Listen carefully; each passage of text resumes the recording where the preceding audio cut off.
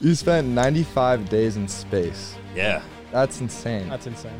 Oh, you know about the aliens too? Ever seen anything weird in space?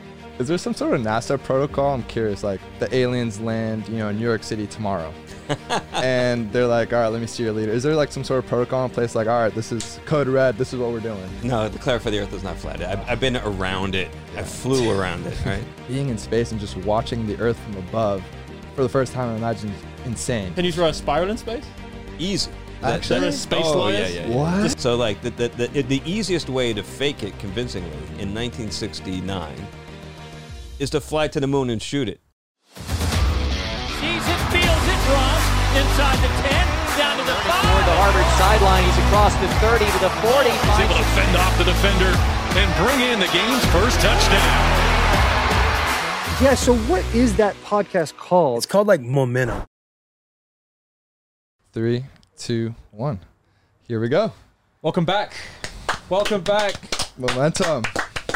We've got a special guest here, man. Really excited. We've got Garrett Reisman. Yep.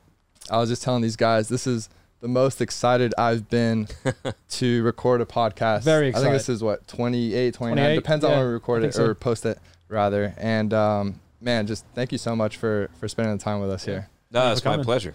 My pleasure. And you guys should get some better guests if this is the most excited you've No. been. Come on. See, OJ and I are really excited, and like, just in terms of space, like Yeah. we talk about this All the stuff, time at the house. conspiracy theories, parallel universes, simulation Yep. theory, aliens, Yep. all that stuff. Oh, you know about the aliens too? We heard about them.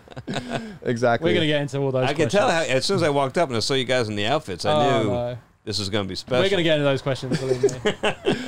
No, I was first introduced to you with the Joe Rogan podcast a few years ago. Yeah, that was really fun. cool. You guys got into some really cool topics. Yeah, we had a good time doing that. That was an interesting experience. How was that? That was this old studio up in the valley, right? That's right. Yeah, and it was this massive complex. You drive up on the outside and it looked like some kind of like warehouse or something, like an Amazon delivery center or something. And then you go on the inside and it was divided up into like different areas. He had this massive gym, which was the most impressive home gym I've ever seen. Wow. Just like probably like the quality like that you guys are used to. Is there a living space? He just lives there. He doesn't. No. It's just it's his man cave. Yeah. He doesn't live That's there. so cool. And he had a garage area, and he had these incredible vehicles. He had this. He had a classic Corvette that was spotless. Oh my god. He drove in a Range Rover, and then he had a 911, one of the rare models. It was just, and he had this Bronco that was completely redone with a turbocharged, fuel-injected engine. Oh wow. He had He's having a good time. impressive toys. Yeah. It's like every man's dream. Yeah. He's got He's having a good time. Like the cryotherapy, I believe he's got there. He does I didn't see that, his but bow hunting. he's got the archery. Does he have a range. ring? Yeah. Oh, he likes the UFC. Right? Oh yeah, he does like the Probably- rolling he probably, sections. yeah. and There's stuff. no hexagon, no Oh. ring. Yeah, no. But he had a bar, which is No. pretty What? cool. Yeah. There's a bar in there. and a yeah. podcast and a gym. And actually, and his security detail were all ex-special forces guys, all these SEALs and stuff. They were like, Legit. yeah, he had some real legit security. You didn't want to mess Wow. with those guys. That's so cool. Yeah. Well, all right, let's get into it. So Let's go. you spent 95 days in space. Yeah. That's insane. That's insane. So I heard you on the podcast. You were saying it's 1% bone loss per month in space, as far as like the previous methods of training that you guys had up there. How was it like when you got back in terms of like rehabbing and getting back to that? I guess it's a lot different, but my ACL and then my leg is very weak. So I'm just curious. I'm going through that similar process. It's not altogether different, really. It's kind of similar from rehabbing from a sports injury. Yeah. And we did lose about 1% of our bone density per month in the old days, but we're better than that now. So we've gotten more effective countermeasures, which I can explain. It's basically resistive exercise, which is the countermeasure. Uh-huh. And we've gotten better at that. So now people are coming back without losing anything at all. Wow. So we've really kind of figured that one out. Is that just in terms of bone density or muscle mass as well? Both. As I've heard, there's a big thing where when you go up to space, you lose all the muscle mass in your legs. Yeah. Because the gravity Yeah. here pulls you down to the ground, right? Well, And you're used to working out every day. it's really kind of the same thing will happen to you if you go on extended bed rest. Uh-huh. Right? So if you like just lie in bed for months, the same thing will happen. Legs wear away. It's not the lack of gravity. It's just the fact that you're not using your legs. Really don't do anything for you when you're up there because you're floating all the time. So he's like, you don't even walk up stairs. You don't even walk, right? I mean, You're just using your hands, yeah. Yeah, so your upper body does okay, but you lose a lot of muscle and bone from your hip and from your ankle, and basically your lower body is just along for the ride. That's crazy. Yeah, You get taller too, right? yeah. That's the whole reason. Did you notice that? Let's go. That's the whole reason I signed up for the job. Let's yeah. Did you notice? Oh yeah, I measured it. So I grew. Really? I grew an inch. You grew an inch? Yeah. Whoa, and go it's to like it's space. permanent, like it stays like that? No, Oh, it goes back? that was As soon as cruel. you come home. Yeah, I was all excited about that. So my wife is about pretty close, exactly the same height as me. Yeah. So within a few hours of landing, we went back to back, and I was right back. You know, we were the same again. Within a few hours? Is that quick? I thought I had her. I thought I was going to tower over her. You know. How's it going? Yeah, and then within a few hours, it was all gone. All right, I'm interested in knowing. So could you tell us about your story? How does one get into becoming an astronaut? Like, did you grow up and you were like, yo, I know I want to go to space. I can't wait. Your kids play with the spaceship in the hand or whatever. Well, I was always into the space thing, you know, and I watched all these movies of the Apollo missions, and I was really into the whole space exploration stuff. But I never thought it was going to happen to me when I was a kid, because I had this mom who's like scared of flying. And I don't mean like flying in like a F-16. I mean like flying on United. All right. Doesn't like air transport. No, she's scared. She's scared. And so the thought that she was going to let me like become a test pilot Oh, sure. was like, it was not going to happen. So, and at the time, like during Apollo, it was almost all test pilots. So it was much later, it was when I was an undergrad, that when I was about your age, I realized that, hey, I saw some bios of the people that NASA just selected, and there were engineers in there and scientists and medical doctors. And I'm like, wow, you know, I could do that. So maybe this is within the realm of possibility. You know? And that changed everything. But before, if you asked me in high school what I was going to be, when I grew up, I would have said, I was always into the STEM fields, you know. I would have said maybe engineer. I might have said physician. But I never would have said astronaut. No. And then when you finished undergrad, you just was like, okay, sweet. I'm going to just go apply at NASA. Yeah, I figured I'd give it a shot. Anyway, You just applied? That's how you just turn in your resume? yeah. Back in the old days, you know, you actually filled out a form on paper. What? Yeah, To become an astronaut, you fill a form out on paper? Not anymore. Now it's all online. But back in the old Give them days, a call. Yeah. it was the SF-171A form, which is the form, the standard form for federal employment. Oh, wow. So it's the same thing you fill out if you want to like work for the Postal Service. All right. It's just in block 9, instead of writing like postal carrier, you write astronaut. You just send it in, and that's that. And so I resolved at that moment, when I realized that it was possible, I resolved to at least apply, because the only way it can never happen is if you don't apply. Right. Right. And so how long did it take to hear back? Well, so I had to wait till I met the basic minimum criteria. I wasn't quite there yet. I needed at least a master's degree and 2 years related work experience. So I tried to convince them that having a master's degree and being a TA Was for the TA was like experience? enough. Yeah, what's the experience? Yeah. And and they and to my surprise, I didn't get rejected immediately. Like I made it through the first like preliminary round, which was a big victory. Big deal. Yeah. So I didn't get an interview or anything, but at least I got that far. And then the next time I already had my PhD. I was done with my graduate studies, and I was kind of legit at that point. And then I got all the way down for an interview, and I got it, which still surprised the hell out of me. That's crazy. But yeah. How does the training work? Because, I mean, you spent almost a decade, right, before you even go to space. I hear, like, in terms of how meticulous it is, you work the day of launch, like, you know, the time you wake up, the breakfast you eat, like, every little detail is already, like, you've already done it so many times. And, I mean, it's similar to athletics, right? Like, we practice the same plays over and over again, so that once you get to game day, it's easy. And, you know, Coach Dante says it all the time, like, practice should be harder than game day. Right. So I'd imagine something where, you know, muscle memory, once you actually get to launch day, you know, I've already done it 1,000 times. Yeah, man, it's very similar. In fact, I was using a lot of sports analogies when I was giving. Today, I give a lecture in my Intro to Human Spaceflight class, all about training. and it's a lot like training for sports, and the importance of training and the learning curve effect and the muscle memory, things becoming automatic instead of things you have to focus on. And I was describing it to them as like, you know, my son in Little League, they teach him like to throw a ball. They teach him, okay, scarecrow, and they put his arms out like this, and then skateboard, and he turns sideways, and then throw, you know, and follow through. And he has to think about each of those steps. And then we see, like, you know, Aaron Judge throwing from right field. He doesn't think, you know, scarecrow, skateboard. Right. He just does it. It becomes automatic. And that's the same thing for, you know, so just like sports, it's the same thing for spaceflight, where you train over and over, and then operating the vehicle becomes automatic. And something you don't have to focus on, you could use those brain cells to do other things.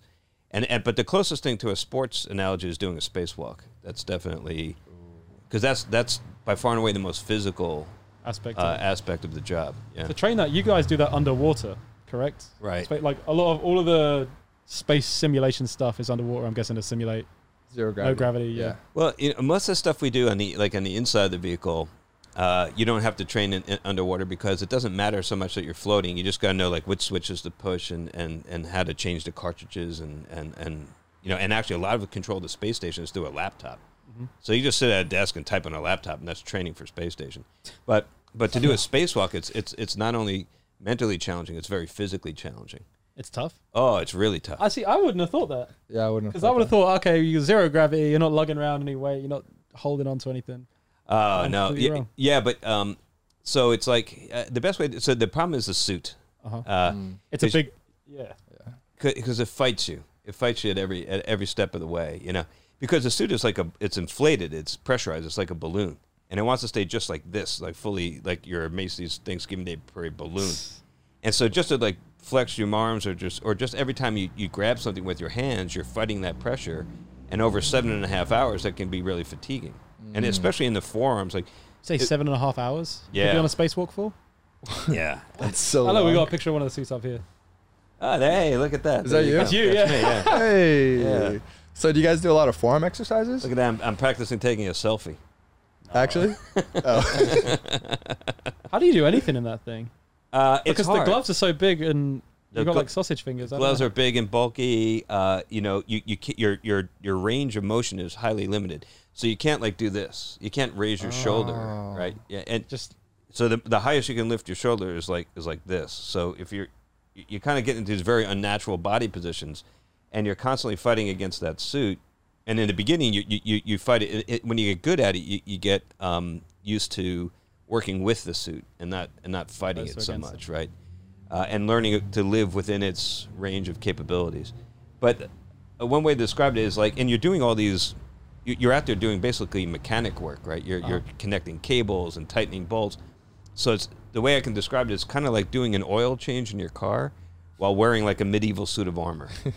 So you can imagine like how fatiguing that would get. that would be impossible. And again, everything's with the arms. They call it spacewalk. It's a terrible name for it because you're not walking. Should be a climb, really. Right. You call it space crawl or space climb, yeah.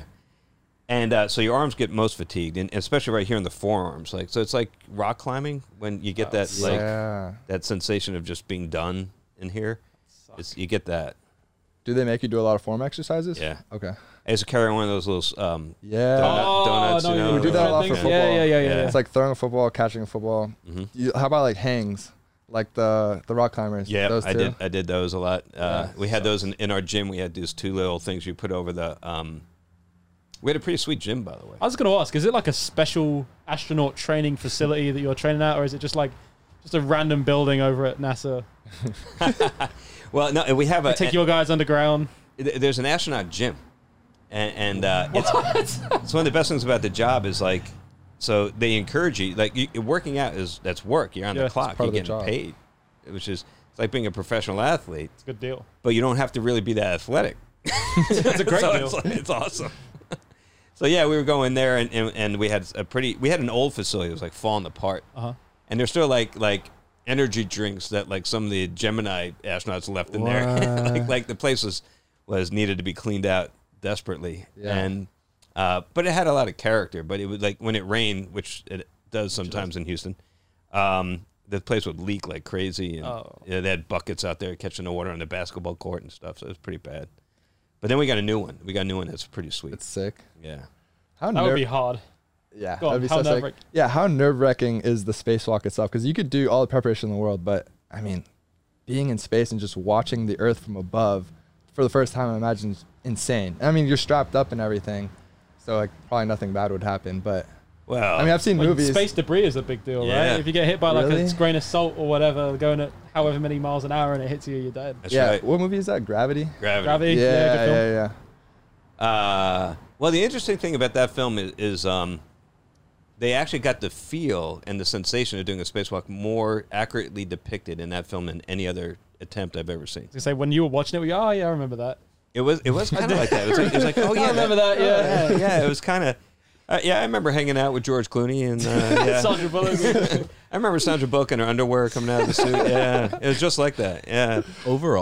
Overall, what would you say is like the most accurate movie at depicting space in general, not just specifically Well, a spacewalk? So first of all, not that one. Not Gravity.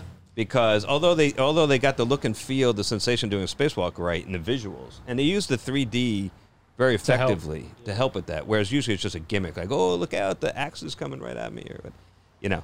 But that they actually did a good job using it to create a different world and environment and showing that. But there's tons of stuff in there where they completely blow off the laws of physics, and there's like really blatant Errors. errors. It's like there's one point Sandra Bullock is like holding on to Clooney. He's flying by, and she's like holding on to a tether, and she grabs him, and she's got him. But then he's like, "You have to let me go." And I'm like, "Why do you have to let him go?" Yeah, what do you mean? He's not falling. Yeah. You know, he doesn't have any weight.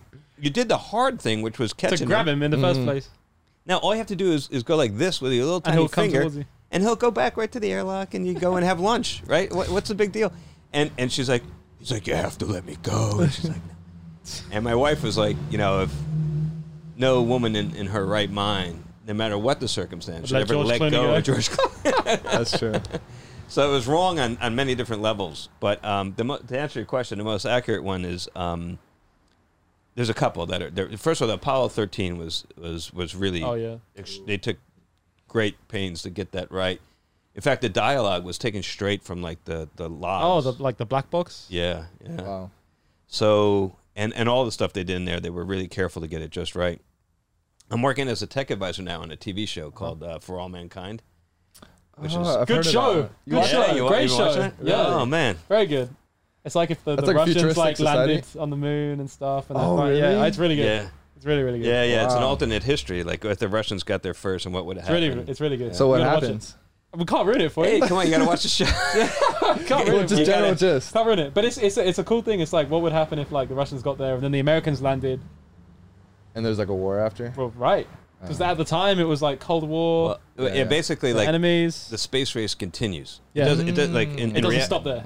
With Apollo 11, that was kind of the end, and then we kind of scaled back, and the Russians scaled back, and so the premise is like it doesn't end there; it keeps going, and like we keep investing in it, we keep like at it full bore, and where would we be today if we would have done that? Is the fundamental question. Well, we were just getting into that conspiracy, right? Oh, we got all those. the moon landing, like, well, we were just thinking, I'm sure you have an explanation for it, but like why we haven't attempted another moon landing since 72.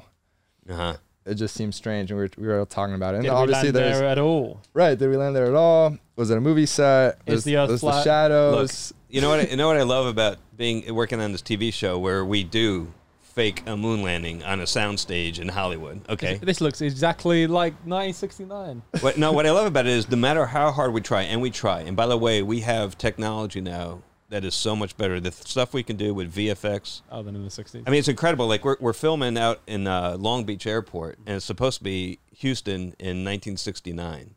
All right, and I'm like, there's this modern office building right in the shot. They're like, don't worry. I'm like, there's a palm tree. we'll We're get supposed to rid be of in it. Houston. They're like, and sure enough, if you watch the show, they get rid of it all. I Oh, mean, wow. they can do so much after they're done shooting to fake whatever they need to fake, and they're great at it. And still, we screw it up, right? There's still stuff in there that some nerd, you know, Didn't get I out. don't mean to denigrate our fan base, but still, like, there's like that some nerd out there is like, hey, when they kicked up that moon dust, it didn't fall in a parabolic arc. In the absence of, it fell more steeply because there was air and it wasn't really in a vacuum. And I'm like, wow. First of all, Guy's got no life. Yeah. yeah, I mean, there's got to be something better to do with your time. But second of all, I mean, it just shows that even with all this technology and millions of dollars invested in production per episode, we still can't fake a moon landing. We can't do it, even today. So like, it did happen. So like the easiest way to fake it convincingly in 1969 is to fly to the moon and shoot it, because that's going to be cheaper and easier than trying to actually fake it. Well, conspiracy theorists would say that they didn't do a good job because of like the shadows, and then the all flag bullshit. was moving. Nah, it's all bullshit. No, The flag. the flag was moving, and all that. Look. There's that somebody online actually debunked that pretty effectively, and you could go line by line, and they can explain everything. Like the flag was moving because there was a rod in there to hold it up. So it's not if you the flag wouldn't flap around or it would just be kind of randomly folded if you just released it, and or on the moon with 1/6 the gravity of Earth, it would just fall down. There's no wind to blow it, so it would just be a flag fall. You wouldn't even tell. You can tell what country it was, right? So they put a rod on there so it would stay out and so you could see it. Yeah. And when they planted it in there, that rod is like a spring, and when they twisted continues vibrating. yeah, it just continued vibrating. So it looked like it was flapping, but yeah, like all that stuff is totally explainable, and you could go online and find the real. I don't mean it to be to rain on the conspiracy theory parade, but fun. To be honest with you, for a moment, and not to joke around a little less, I used to take it as a compliment, actually. Other people thought it was fake. Yeah, and I remember being over in the UK. Okay. And we're going into the Houses of Parliament, and some Westminster. crazy guy. Yeah. Which was fantastic. Do you know there are bars and there are pubs in there? Yeah. In Parliament? The politicians go there during lunch. They go get their lunch. Yeah. In between votes, they go get a pint. That's so sick. It's like, I'm like, this is the way it should be. Oh, This is, yeah, we need that in the White House. I don't know if you have that in Capitol Congress. building. Yeah, there's not. It doesn't exist in No, Congress. Congress doesn't have that. We're way too puritanical. You go in there and there's like these massive patios right on the Thames on that side of Parliament. Mm-hmm. So and there's not just one pub. There's like 5 or 6 in there. Bunch. And you go in there and they so each like of the different parties they have their favorite pub inside On the North Bank. and you just go out there and we're sitting out there having pints of beer, and good beer too, with these members of Parliament, and then the bell rings and they have to go vote, and like and they leave their pint right there, and then they come back, and they're like, oh, is that mine? Okay, yeah. So it was great. But anyway, as we're walking in there, some nut job came up and started ranting about that the moon landing was a hoax and blah blah blah, because he saw us in our NASA outfits. Yeah. And That must be quite cool to walk around in, by the way. Yeah, that's a If baller. I could walk around in any outfit, it'd be But like you a are. NASA. I mean, look, I'm not taking this off. I'm legit, keeping though. this on. You can pull any chick wearing Oh my gosh. Well, we'll get into that. yeah, it doesn't really work. What? Cap. That's a whole nother story. Remind me to come back to that. But Okay. But so this guy came up, and back in that day, this is a long time ago, and I kind of took it as a compliment, because like landing on the moon was so incredibly difficult and technologically challenging Like, no, there's no way that's real. that there are people out there that were still having a hard time wrapping their heads around it, and I get that, and so okay, well, thank you for the compliment. We did something so hard that you're having a hard time comprehending it. But the problem is that this whole conspiracy theory thing has mutated into this really toxic thing in our society now. So now we got conspiracy theories about everything. Now people are gathering in Dallas expecting JFK Jr. to show up from the dead. I saw that. And it's got and now people and people think that like there's microchips in the vaccine and all this crap, right? Yep. And that is doing real harm. Yeah. Real harm in our society. It's causing people are dying because of that kind of crap.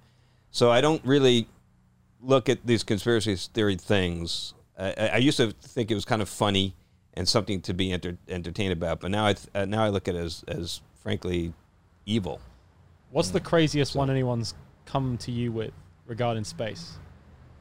Oh, there's the flat earthers. flat earth stuff, The flat earthers, I mean, some people say space isn't real Yep. in general. Isn't real. Yeah. My roommate just told me that one like 20 minutes ago. Yeah. Oh, really? Yeah. It's all fake. Well, like as a joke, obviously. To clarify, the Earth is not flat. Yeah, no, to clarify, the Earth is not flat. I've been around it. I flew around it, right? I don't get that at all. Ever seen anything weird in space? Yeah, Steve Swanson. That guy is one of the other astronauts. One of his mates. He's freaky, man. Yeah, you don't want to be alone in a tin can with that guy too long. That's funny. Where are you on aliens and the Fermi paradox? Fermi paradox. Well, okay. And so first of all, as far to, I don't want to kickstart any more rumor or conspiracy theories, but as far as alien life, I do think that it is highly probable, extremely highly probable, that there are forms of life on other planets than Earth. And I think that within our lifetimes, there's a good chance we'll find it on Mars. And I don't mean like why do you think intelligent life, like just any form of life, microbial. Why do you think that on Mars? Single cell. Because of the presence of water. It's because it's what's been. First of all, there's very tantalizing signs that we haven't found any direct evidence, but we keep finding hints that it probably exists. But the presence of water, the presence of certain chemical signatures in the soil, and other things that indicate that there's a high probability, and in fact, the fact that Mars once had a thicker atmosphere, more temperate, so the conditions were ripe, and that even today there's still liquid water in place underground, and even seeping to the surface at times, highly saline, so very high salt content, but that exists. So when you look at all that, and then the other thing is how incredibly tenacious life is here on Earth. We keep finding it in places where we think it can't exist. We drill miles below the Antarctic ice cap into these pristine lakes, liquid water lakes that are deep underground where there's no sunlight at all, and we find life. And where are the nutrients coming from? How is it living? And then we find there is actually a way. Geothermal vents at the bottom of the ocean. So there's fish living near underwater volcanoes and stuff, right? Like right at the bottom of the. Europa's the other one, right? Was it Jupiter's moon? Oh, Europa. Yeah. So that one also could potentially have a liquid ocean underneath. That's the one with the big vents of water that fly out into the. Yeah, that's a big one. So we keep finding like life where we don't expect it to be able to happen on this planet. I think we'll find it on Mars, and then we're 2 for 2. Yeah. Right? Two just in the solar system. Yeah, that's right. Right, and think of how many solar systems there are in the universe. So, and if there's many universes, yeah, just the sheer numbers are overwhelming. Yeah. So I do think that there is that we'll find it. You personally haven't seen any signs yourself when visiting space, like any kind of intelligent life or anything at all? No. No. Is there some sort of NASA protocol? I'm curious. Like the aliens land, in New York City tomorrow, and they're like, "All right, let me see your leader." Is there like some sort of protocol in place? Like, all right, this is code red. This is what we're doing. No. First of all, if there was any kind of protocol, it would probably be Department of Defense and not NASA. But no, I don't think. I think that's deemed such a unlikely event that nobody's got any contingency plans for it. Is there any contingency in place for if you come into contact with we can't even handle a pandemic. How the heck are we going to handle a bunch of aliens coming down? We would handle that very poorly. Is there anything in place for if you come into contact with something when you're in space? If you come into contact with something? Yeah. I mean, so there were protocols in place for Apollo, because one thing we didn't know was it potentially if there was some kind of life that was somehow or something in the regolith that could be adverse to our health, and there was a fear that if we come back, they could bring that with them in terms of some kind of bacteria, maybe something that was something that could be activated from the soil, and you can't bring it back to Earth. So well they what they did was they put them into quarantine, just like we do for COVID, right? So they came back, and if you remember, like President Nixon was out there on the deck of the aircraft carrier, the Hornet, and he couldn't shake hands because they were inside like an Airstream trailer, right? And he's like waving at him through the little window, and they're like, "Hi, Mr. President," but they're like, it was kind of awkward, so they kept him in there for a while before, and they sent some docs in there with them, and they did a workup, and then they said, "Yeah, there's nothing going on," and they let him out. That's crazy. That's insane. Well, they kept doing that for a couple Apollo missions, right? It wasn't just like a one and done thing. No. I don't know if they ever completely ended it, to be honest. I'm not sure. I I know for certain they did it on Apollo 11. I think they kept doing it. I don't know if they ever ended it or when, but yeah. But they didn't do it for shuttle. I went out to the bar the night I came back. Straight out. On both missions. That same night? The same night we came back. And the first time was after my long duration mission. Okay. And I had to convince them that I was okay to do this. To go out and do. Convince who? NASA? I had to convince the flight surgeons in NASA to let me, because normally. Oh, really? So look, so here's I'm circling back to the question I never answered. Yep. There we go. Women. What? Being an astronaut. Oh no, that's another one. But no, I'm circling back to the how do you recover? What's it like? Okay, And so when usually when you come back, there's a lot of things that your body is kind of all messed up. So your vestibular system is all messed up because your inner ear that we all rely on for balance, and so your otolith organs and your semicircular canals, those don't work at all without gravity. They send garbage signals to the brain. Vision is still fine, but the brain now, so this inner ear is saying you're spinning this way, that guy says I'm spinning this way, your vision says you're not spinning at all. The brain gets very confused, which Makes you feel sick? Yeah, you feel sick. You get like motion sickness for the first day or two. And then your brain sorts it out and like turns these things off. But then when you come home, you need those again, like to walk in gravity. And your brain is like, I'm not trusting those things anymore. And so now you're all messed up because you're walking around like a drunken sailor. You have no balance, yeah. You have no balance. And so the rehab, when you first come back, there's a lot of, we do like ladder exercises and do the icky shuffle through the ladder. Oh, let's go, yeah. All those agility drills, we do all that. Medicine balls, I throw a medicine ball at you, catch it and throw it back. Standing on the, the Bosu ball, the thing. Yeah. That's funny. I had a bad concussion when I played at Vanderbilt, and I messed up my intervestibular. Same thing. Oh, wow. So we had to do a bunch of exercises just for that, just getting the balance sorted out. I think, like you look at, what do you call it? Like a bullseye, and you have to like keep your eyes.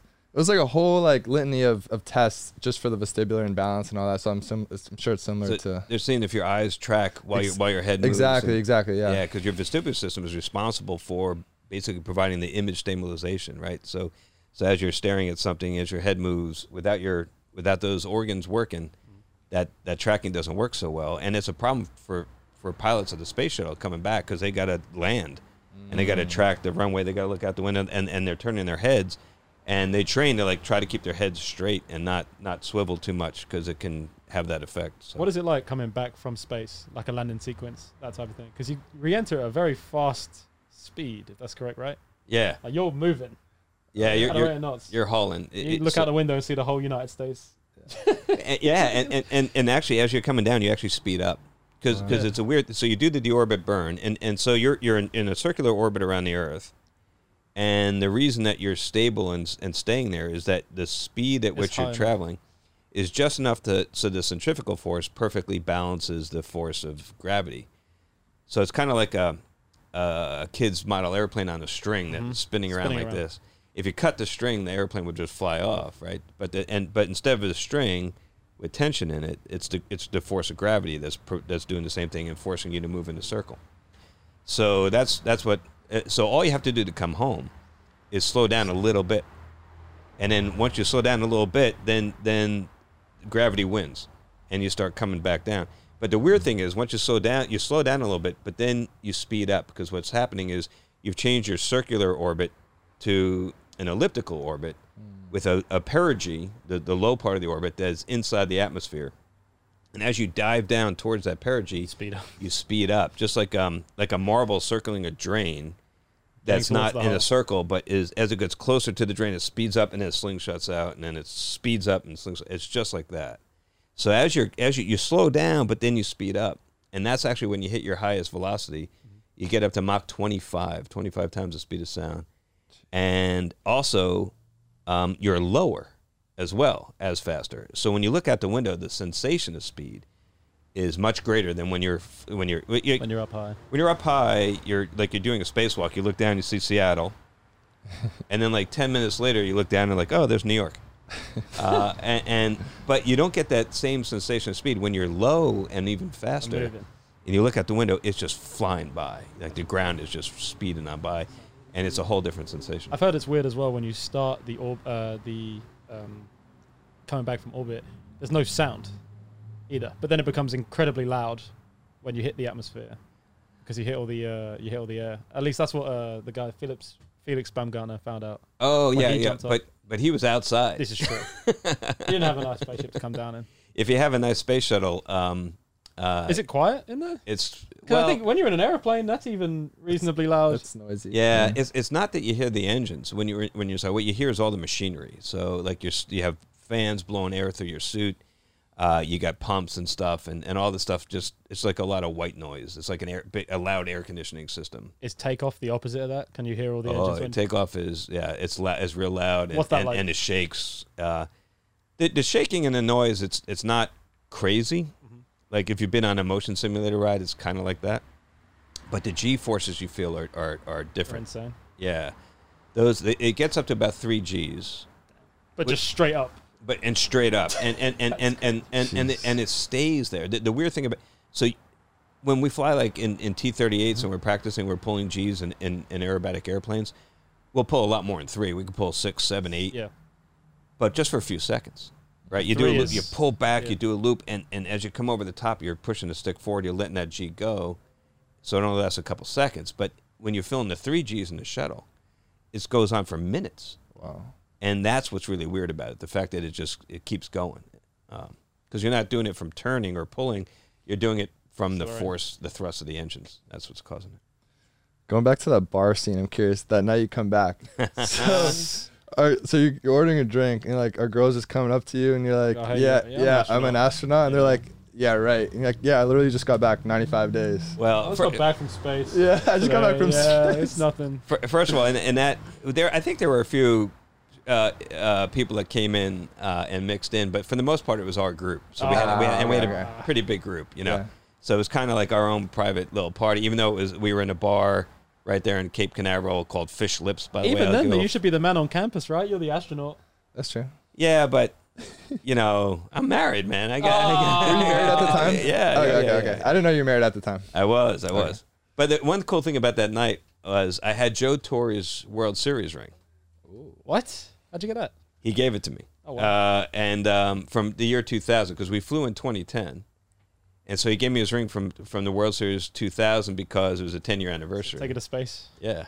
Wow, how cool is that? And so I'm wearing that thing in the bar. So that got me a lot more attention than being an astronaut. I was like, oh, I Got a World Series ring? You have a Because you've seen those, right? They're huge. Yeah, they're massive. On my hand, it was like ridiculously Yeah. massive. And play. so flashing that thing actually got me a lot more attention than the whole astronaut thing. Big play. But so the story I was going to tell you while we're on the topic, I was once with a buddy of mine from undergrad college, and we were hanging out in a bar in Alexandria, Virginia. And we're just having a couple beers, sitting up at the bar, just the two of us, in my younger days, before I was married. And two lovely ladies came up. Oh, go crazy. And this guy I went to college with, he went on, he went to law school. He then worked for a New York law firm. Then he worked for the SEC, and then he changed completely, and he got a job with the FBI. Oh wow. So these ladies come up, and they're like, they start saying hello, you know, and we're sitting there because my buddy, he's a good-looking guy. It wasn't me. It was him. You're being too modest. Come on, I had more hair back You're then, but giving still. him too much credit, I think. Anyway, they came up and they were talking, and so after a little small talk, they said, "Oh, so what do you do?" And my buddy says, "Well, I'm a special agent with the FBI." And they were like, Wow. "Yeah, I've heard this one before." Yeah, He's an astronaut, yeah. yeah, that's where this is going, right? And then they said, "Yeah, right. So, what's your friend do?" And I was like, "Well," He's an astronaut, yeah. and so they looked at us and they said, "F you," and they Yeah, turned and they around left. and turned their backs and left, and That's we're just tough. laughing. That seems about right. Now I think about it. Yeah, nobody believes it. That's ridiculous. I wouldn't believe it. If I would not I'd be believe like, that. It's obviously a joke. Because there's only 500 people that's ever been up space. So like, Yeah, you know, what are it the is odds? pretty unlikely. I Would you guess. ever go back? Yeah, but I got kids now, right? So Would you take him with you? Yeah, if the circumstance was correct. So I did an event. I was wearing my NASA flight jacket, Uh-huh. kind of like you guys right now. Hey. And I was looking all cool. And I came home. This is when my son was like 5 or so, and he sees me come and goes, "Dad, did you just come back from space? And I said, no. Just grabbing milk. I was just giving a talk, you know. and he's like, and I said, besides, you know, if I go again, it will go as a you know, we'll do this together. That might be a thing in the near future, right? Maybe like what Mars. SpaceX are doing. Yeah. Blue Origin, Virgin Galactic. Well, what's next for SpaceX? You're still working with them, right? Oh, but by the way, I did tell my son. My son said so. He says, Was that it? Whoa. Is that a first pitch? No, that's not a first pitch. That is me pretending I'm Derek Jeter at shortstop at the time it was Minute Maid Park You got the technique. in Houston. It looks good. Yeah, you like it? I like the Did you play baseball? Little League. Little League? Yeah. Okay. I was a wrestler in high school and college. Nice. Oh, nice. But anyways, he turns to me. He goes, "Well, but Dad, I don't have a blue jacket." And so I said, "Don't worry, That's so cute. don't worry. Well, we go to gift shop. We'll get you one. We'll get you on. We can fix that." I love that. Yeah. Mo touched on it. Once you were done with NASA, you moved over to SpaceX, Yeah. which is cool. Now you're with Big Elon. Mm-hmm. The man's a legend. Like, I was just telling my friend, I think he's the most influential person alive and probably in the last, century. Well, people are still trying to figure him out. But what's going on with SpaceX, a lot of people think that he's I'm still trying to figure. I used to have a Monday meeting with him every week, and Really? yeah, he was my boss, and I still can't quite figure him out. You gotta tell us, like, how is he, like, as a person? Because some people think he's, like, weird or socially awkward. Obviously, he has his quirks. Yeah.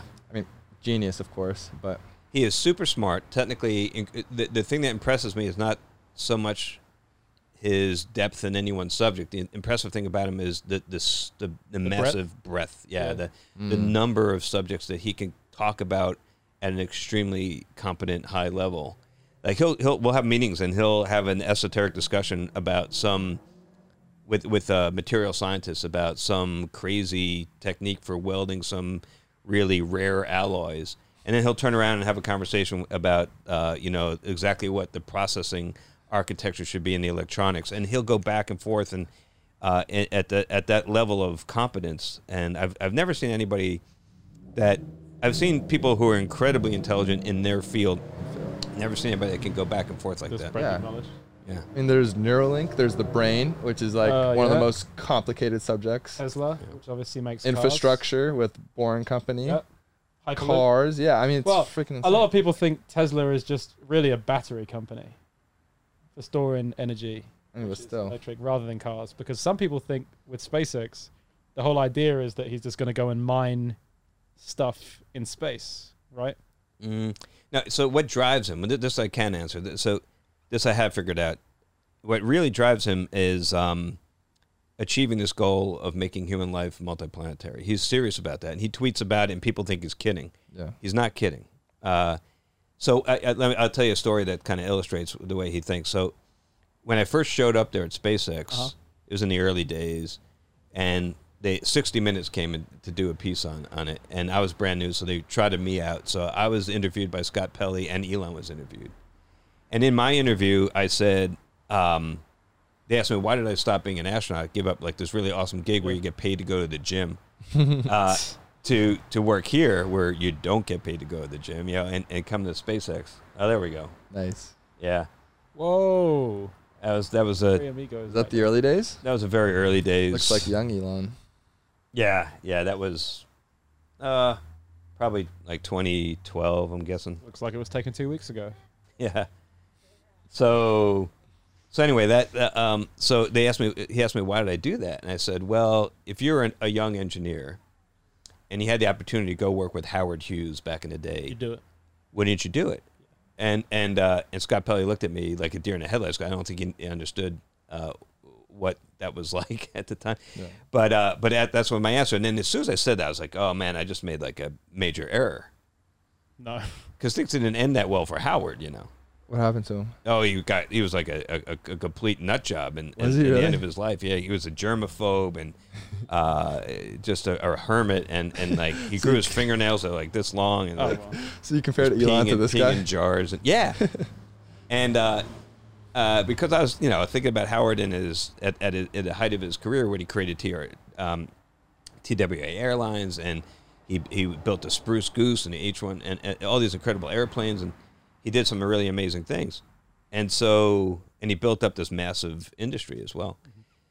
So I was like, oh, great. I just compared him to that. So then it took a while. It was like months later. We were at Florida for meetings with NASA about trying to get this commercial crew contract. And my job was to lead the proposal team. And Elon came and he helped us present our case to try to get this like $2.4 billion contract. Okay. And so we left the meeting and we're driving back to the airport to get into his jet to fly back here to LA. Good deal. And it's just me and him in the car. I'm driving this rental car and I got him sitting in the passenger seat. And so I said, hey, I figured this would be a good time to bring it up, right? Because it's kind of private. So I said, hey, boss, just remember that time we did that thing for 60 minutes? Ha, ha, ha. And you remember I compared you to Howard Hughes? I just want you to know I was comparing you to the young, dashing, starlet dating aviator Howard Hughes, not the old, decrepit, peeing in jars, germaphobe Howard Hughes. Ha ha ha, hoping he would laugh. And he's just silent, Oh, pain. And what he'll do, when you ask a question, he, no matter how ridiculous, or even if you intended it as a joke like I did, he will actually give it careful consideration. He'll focus on it. And he stared out like I remember staring like forward through the windshield of the car, looking off into space basically, with this blank look on his face. I knew he was thinking about it. I'm like, uh-oh. Oh no. Yeah. So after a few minutes of that, he turns to me and he says, I don't think that's an apt comparison. So I said, okay. Like just straight face. That was a cool, that was a cool ride back. Yeah. Yeah. So I was like, okay, just curious why. He said nothing in between you saying that and that? That's the first thing he said back to you? Yes. That's weird. So so I had to ask why. Yeah. I needed a follow-up there. So I said, I'm just curious, why is that? And he said, well, nothing that Howard ever did fundamentally changed the course of human history in the sense that he built this H-1 Racer, and yes, it was kind of used by Japan as a model for the Zero aircraft in World War II, but it never really, it was a one-off. It was a racer. It wasn't something that was mass-produced. He said, we don't send our cargo across the Atlantic Ocean today in giant wooden airplanes like the Spruce Goose. It never fundamentally caught on. So his objection was not about like the fact that I was comparing him to this creepy old geezer. It's that he didn't change humanity, and Elon thinks that he is going to do exactly that. He's already done it. That if he doesn't have, something, he thinks that if he can be the one that enables us to become a multiplanetary species, then he's fundamentally altered the arc of human history, and that's what he wants to do. And that's why it's important to him. It's not about making money or building yachts or anything like that. That's just a means to the end. Do you think he'll do it? Yeah, I think he's got a good shot, actually. Yeah, I think a lot is riding on Starship and how it does, and if it's successful. But he certainly is doing everything he can to make that our future. Would you go if it was in our lifetime? To Mars? To Mars? Yeah. The thing. Elon thinks in our lifetime people are going to be shooting off to Mars. I mean, what's the process, right? Because first you have to send a few people, and then how do you start colonizing? Do you guys talk about give birth to the first Martian, right? I talked to him about that. That was interesting. So the way he's very good at what he calls a first principles approach of thinking, where he will step back and not try to just compare it to what's been done before, but think about it from what is possible by the laws of physics standpoint, right? And so the way he thought about that was, initially it's going to be a small group. The first goes, and more, and the idea is to get more and more people committed to living up there and staying, and because the thought is that in order, what the ultimate objective is not just to plant a flag, leave some footprints, and skedaddle. To colonize, right? Right, and not only colonize, but have a self-sustaining colony, right? So if one day the ships from Earth stop coming, whatever, they're going to be okay. Right, because that's the whole point is it's about survival of the species, getting redundancy, because there's been a certain number of extinction events in the Earth's history. There's bound to be another one. We don't know when that's going to happen. It will happen at some point. Yeah. So he thinks about this okay, so how many people do you need So say, okay, well, how big of a city do you need, such that everything you need, not everything you might want, but everything you need, is there. You know, that you don't have to go to the big city for anything. So you need like a hospital with oncologists and Dentists and orthopedists. You need infrastructure. You need you need an electrical power system that can support a whole city. You need that, and you need people that maintain it. You need pizza. Because you need pizza. Yeah. You need, if you think about all those things that you need and really drill down, you need some kind of police force. You need all these things. Yeah. So, you figure, well, okay, if you live in a small town, you don't have all that stuff. But if you live in a town of a couple 100,000 people, okay, maybe you have a minor league baseball team. You don't have, the Dodgers, but you at least have some sports to watch. You got something that you don't have to go to the big city to see a professional sporting event. A couple 100,000 people probably. Wow. So he figures, okay, that's how many we need to have up there before they can really be self-sustaining. What's his timeline? You think 100 in our lifetime. years, 200 years Before he dies, he wants to see it. No, he'll admit that he doesn't think we'll get there in his lifetime. He doesn't? No, because this is. To get to that point where you have hundreds of thousands of people up there, it's going to take more than his lifetime. Yeah. He admits that. He wants to put people on Mars within his lifetime. He 2030, right? He wants to see us on a trajectory towards that day. Okay. So that we're on that path, and that he won't live to see the end, but that we got a couple hundred up there, and it's growing, and we're headed towards a lot more. Ooh. You should be the leader of Mars. That'd be cool. I was going to say, yeah. Could you become the president? What if he was like, Gary, we want you to spearhead this. And just rule Mars, and then you run the whole thing. I was thinking, like, if you send people to Mars and you leave them there, like, who's the jurisdiction? What laws do you follow? You follow American law because you're Americans that got sent there? Isn't it like what maritime law in space? In right now on space station stuff, yeah, it's kind of like based on maritime law. There is a. But you're in the Earth's orbit. What about when you go to Mars? It still, I think, would be kind of the same unless it's claimed by a certain country. Right. But if it's claimed by a corporation, then right. And I spoke to him about that too. His basic feeling on that was he wants it as close to a direct democracy, one person, one vote, as possible. Okay. So kind of like the ancient Greek idea of democracy, as opposed to our representative. If he democracy. sent people to Mars, though, would it become like a municipality, or would it become just people that are there for SpaceX? We work for SpaceX almost like employees. Because what if you find something in the ground that's very valuable? No, I think the way he looks at it is he wants to be the transportation provider. So he's kind of looks at SpaceX as kind of like the Dutch East Indies company, and somebody else is gonna do this settlement. Okay. Like William He's Penn just the guy or whatever. taking people to and forth. That's interesting. He provides the crew and the cargo, and he gets you there. But then once you're there, you're kind of on your own. You do your thing. That's you. Yeah, and somebody else builds the city. Comes up with the governance structure or whatever. So isn't there like some law agreed upon by the UN or whatever that no country can claim anything in space as their own? Yeah, isn't it like everyone shares everything up in space? Does that not apply to individual corporations and people, or is that just for nations? Am I completely off? Yeah, I think you're right. I think there is some kind of an international treaty, but I think it does only apply to government. So there's this gray area, is my understanding. Yeah, but I'm not a space lawyer. And there are space lawyers. There are space lawyers? Yeah. What? Does SpaceX have any space lawyers in their employment? Yes.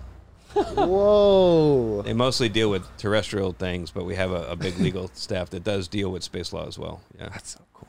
Yeah. Do you guys ever get philosophical in the like simulation theory and stuff? In the what? Simulation theory. Oh, Elon's big. like, are we part of a big?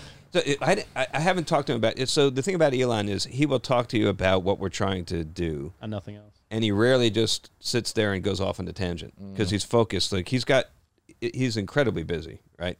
So he's only got so much time to talk to you. So he's going to talk to you about what he needs to talk to you about, and not just say like, "Hey, did you catch that? Latest episode you catch the Lakers game? Succession?" Or yeah. He doesn't do that. Like, oh, that White Lotus was really good. Yeah, that was good. Yeah, I haven't seen it yet. No, don't. No spoilers. So anyway, yeah, you don't really get that with him, but you focus on the business at hand.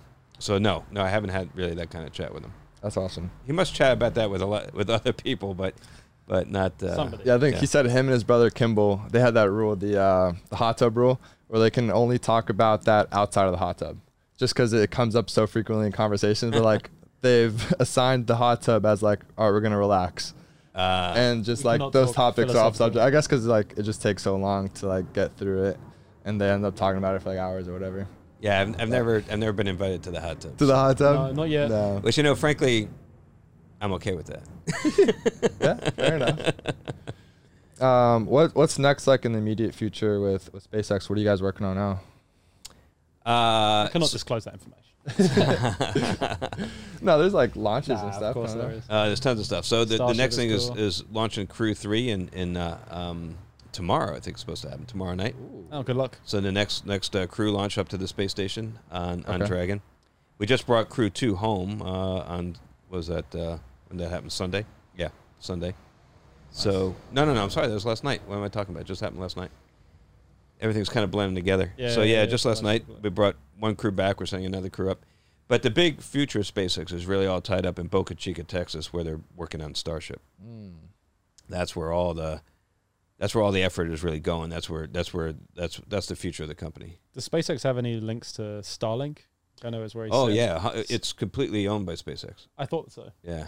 He's trying to create like a huge satellite network. Is it 1,000 satellites? Thousands. Yeah. Thousands of Oh, satellites. that's the internet. That's the Wi-Fi thing, isn't it? Yeah, it's Okay. space-based internet. Yeah, broadband from space. Yeah. This guy does Imagine everything. 5G and just take it and just make it like 1,000G. That's basically what it is. Yeah. Yeah. Well, it won't. It's not that much faster. There's a little less latency, but as far as the bandwidth, it's not much better than what you can get. But where it really helps is in rural areas and distant. Yeah, because you can get basically you can get like high speed internet in the Sahara Desert once this thing is up. Yeah, and like Or sub-Saharan Africa. Anyway, Like a lot of those areas, like the Marshall Islands, developing countries. Yeah. these it's places. going to be the largest cellular provider on the earth, Yeah. effectively. Interesting. Put T-Mobile out of business. Yeah. Well, anyways, you got anything else? No, that was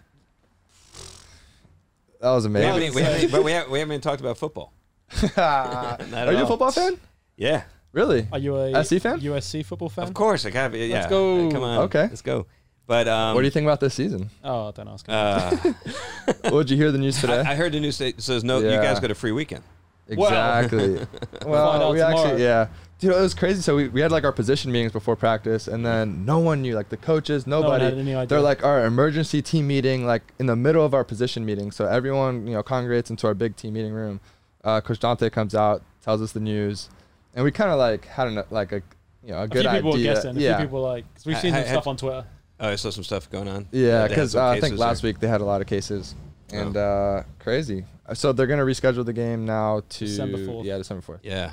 So I thought, don't they have to forfeit, or they get to reschedule? That's what we thought. Well, Dante came out and said in the interviews after practice that he didn't want to accept the forfeit because that's not our mentality.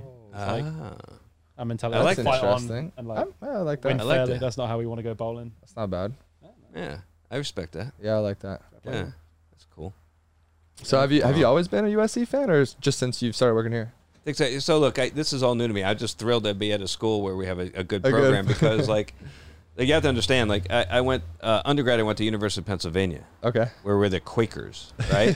We're the fighting Quakers. I mean, it's pretty hard to instill fear into the heart Yeah. of the opponent when you're It's your Penn Quake. No, we've Although one of my best roommates, friends played at Penn, and then he transferred to Vanderbilt, where I played. So I lived with him. Our And now roommates, he's here? our roommates last year were at Penn. Yeah. How about that? Penn. He won an Ivy League championship out there, Yeah. actually. All right. Big Quakers. But there. it's not But it's divisional. different. It's You guys totally have a cool different. stadium. You might have the best stadium. The in Franklin Field is fantastic. Yeah, you might have the best stadium in the Ivy League. I used to love going down there. Did you ever play any football? I played for my fraternity intramural. I was okay. Big deal. Like flag. flag football. What Yeah. position did you play? We all played everywhere. So You played believe it or not, I played a QB? offensive line sometimes. let's go. You know, Really? to try to, Did you The take thing was, we were the wrestling house, right? So it was all. So it's not like we had these like big, huge guys that put on the O line. We had to deal with the wrestlers we Your had. guys' power to weight ratio though was probably ridiculous. Power to weight was pretty good. Yeah, it was kind of crazy. Did you take a football with you in a space? I did, and so Can you throw a spiral in space? Easy. So Really? easy. I should show The you. perfect spiral. You think about it, the ball just go like this. I should have brought a film of this, and maybe I can get it to you. So we flew in. My first mission was in 08, which was right out. So I grew up in Jersey. So NFL, I'm a big Giants fan. Okay. Okay. So 08 was right after the first time the Giants beat Right. Brady. The David Tyree catch. Patriots. Tyree. Yeah.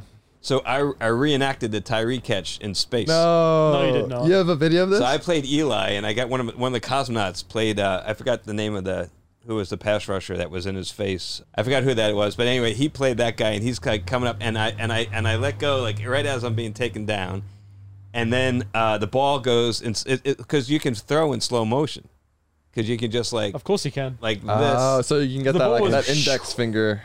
There you go. You get But I'm getting the ball doesn't come down; it just goes in a straight it line, just right? goes in a straight line. Oh, look at it right there. Yeah. So we reenacted the whole thing. Wow. That's cool. That's insane. Yeah. Well, you got to come out to a game Football in sometime. space. Have you Oh, been I'd love to. I've been to a couple. Okay. Yeah, with my son, but he was mostly more interested in getting the shaved ice out in, Yeah. That's funny. in the courtyard. That was his highlight. But I love watching the game. It's great. How are the Giants doing this year? They're all right. You're banged up. You're Giants. Saquon's been out, right? Yeah, he's been Saquon's out. out. Jabril Peppers is hurt. Daniel Jones is Who's I'm forgetting the wide receiver. Sterling Shepard. Nah, new guy that they got. Galladay. Galladay. Yeah, Kenny he's Galladay. been out. Yeah, He's been he's injured. hurt. So Yeah. it's been a rough year. But Kadarius Toney's hurt now as well. yeah. But they'll hopefully they'll. Is turn it Daniel around. Jones the guy? I think so. What do you think? You know better than I do. Yeah, you're a QB, Mo. Yeah. Yeah, I mean, coming out, honestly, I was very skeptical. They got, I think, Gettleman, right? He's the GM. He got a lot of flack for that draft pick. I think they passed up on some dudes in that class too, right? There's some other dudes. He's the type of guy you can win a Super Bowl with a really good roster around, but he's not going to win you games on his own. Yeah. And so you have to have a really good defense, offensive line. Mm-hmm. So you have to construct your roster. There's only a few guys though. There's maybe like 5 or 6 quarterbacks in the league that, regardless of their surrounding, supporting cast, they're going to make the playoffs, right? It's Russell Wilson, Tom Brady, Patrick Mahomes, although he's not playing well this year, Lamar Jackson. Mm-hmm. Yep. Who else? I mean, Aaron Rodgers, of course. Those are the guys you're trying to hit on first round. Yeah, and I get it. Jones probably is not quite that caliber, but hey, at least he's vaccinated. There you go. Yeah, that's true. Yeah, he could play. Yeah.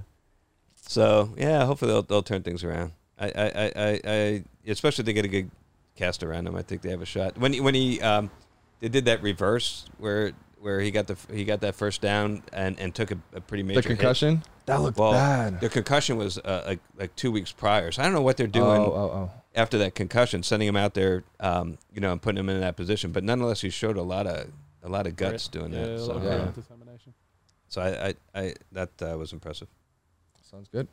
So, all right, you were telling me about your podcast as well, right? Oh yeah. Yeah, so I got a podcast too, because as you do. I think I was the last guy in LA that didn't have a Everyone's podcast. got a podcast. Yeah. So I got one now. It's called Two Funny Astronauts.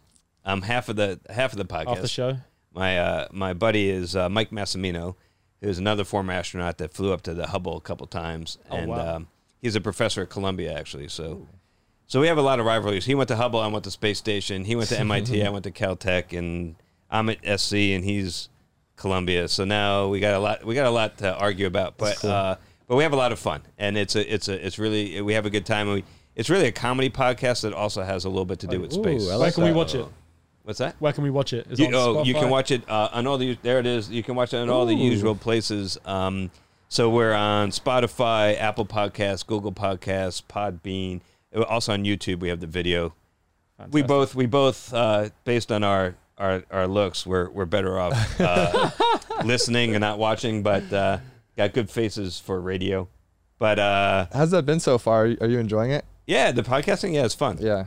Yeah, it's good because you just it's just yeah, like you're hanging out with your friends. It's so much chilling, fun. yeah, kicking it. It's like you two. I mean, I can see you guys have a lot of fun Oh, doing we this. kick it. I like how you guys have a laid back atmosphere. You That guys looks are just good. yeah. What do you guys talk about? Just like it's like space, but like in a funny context. Actually, our last 3 episodes were all about baseball. Oh no way! Yeah. Oh, that's Because awesome. with October, we figured it'd be a good time. Yeah, Of course, yeah. World Series. Yeah. Wow. And you guys have guests on, or is it just you two always? We have guests. We had Bill Nye, the science guy, came on. What? Oh, We had no way. other former astronauts have been on. And we definitely want to increase the number of guests going forward. So Yeah. That's insane. I gotta check it out. Does it have a social media account or anything like that? It Anything on does, Instagram? although really mostly we post the stuff on our individual social media accounts. So Makes sense. I'll tell the viewers at home where they can find you. thank you. It's my Twitter and Instagram handles are. This is embarrassing, but it's Astro_G_dog.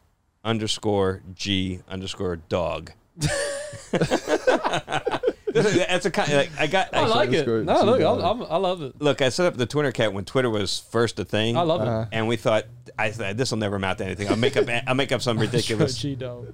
So it was like a nickname that my family gave me. So I'll just use that. G-Dog? G-Dog. Yeah, like that'll never come back. That's to a great haunt me. nickname. I love that. G-Dog. That's a great nickname. What up, G-Dog? I love that. With 2 G's. Ooh, okay. Yeah. So Astro_G_dog on Twitter and Instagram and I'm following that. Facebook I'm on there and whatnot. And you also just see all this, but you can go to www.garrettreisman.com and you can find links to all this stuff, including movie reviews where I talk about Gravity and 2001. People love that stuff. Neil deGrasse Tyson does that all the time. Yeah. Interstellar. We'll wrap it up. Yeah. Thank you for coming on. Thank you very much. I've heard a lot. That was really cool. Honestly, yeah. It's been Oh, one my of pleasure. It favorite was times. fun. I had a great time. Yeah. Look, you want to come anytime. You want to come over to the house time on football? I'll bring my outfit. Please. Let's do it. Let's You want do to it. come over in your please? And, do. and please come to a game. I think we got BYU We've got and BYU, UCLA are at home. and Cal at home now as well. Oh, Cal's home Cal too is now. now at home. Cal's So home. our next 3 games are home. Oh, that's sweet. That's what I said earlier. Okay. Yeah. Cool. Let's I'd do love it. that. Yeah, that'd be great. I appreciate it, Professor. Thanks again. Awesome. My pleasure.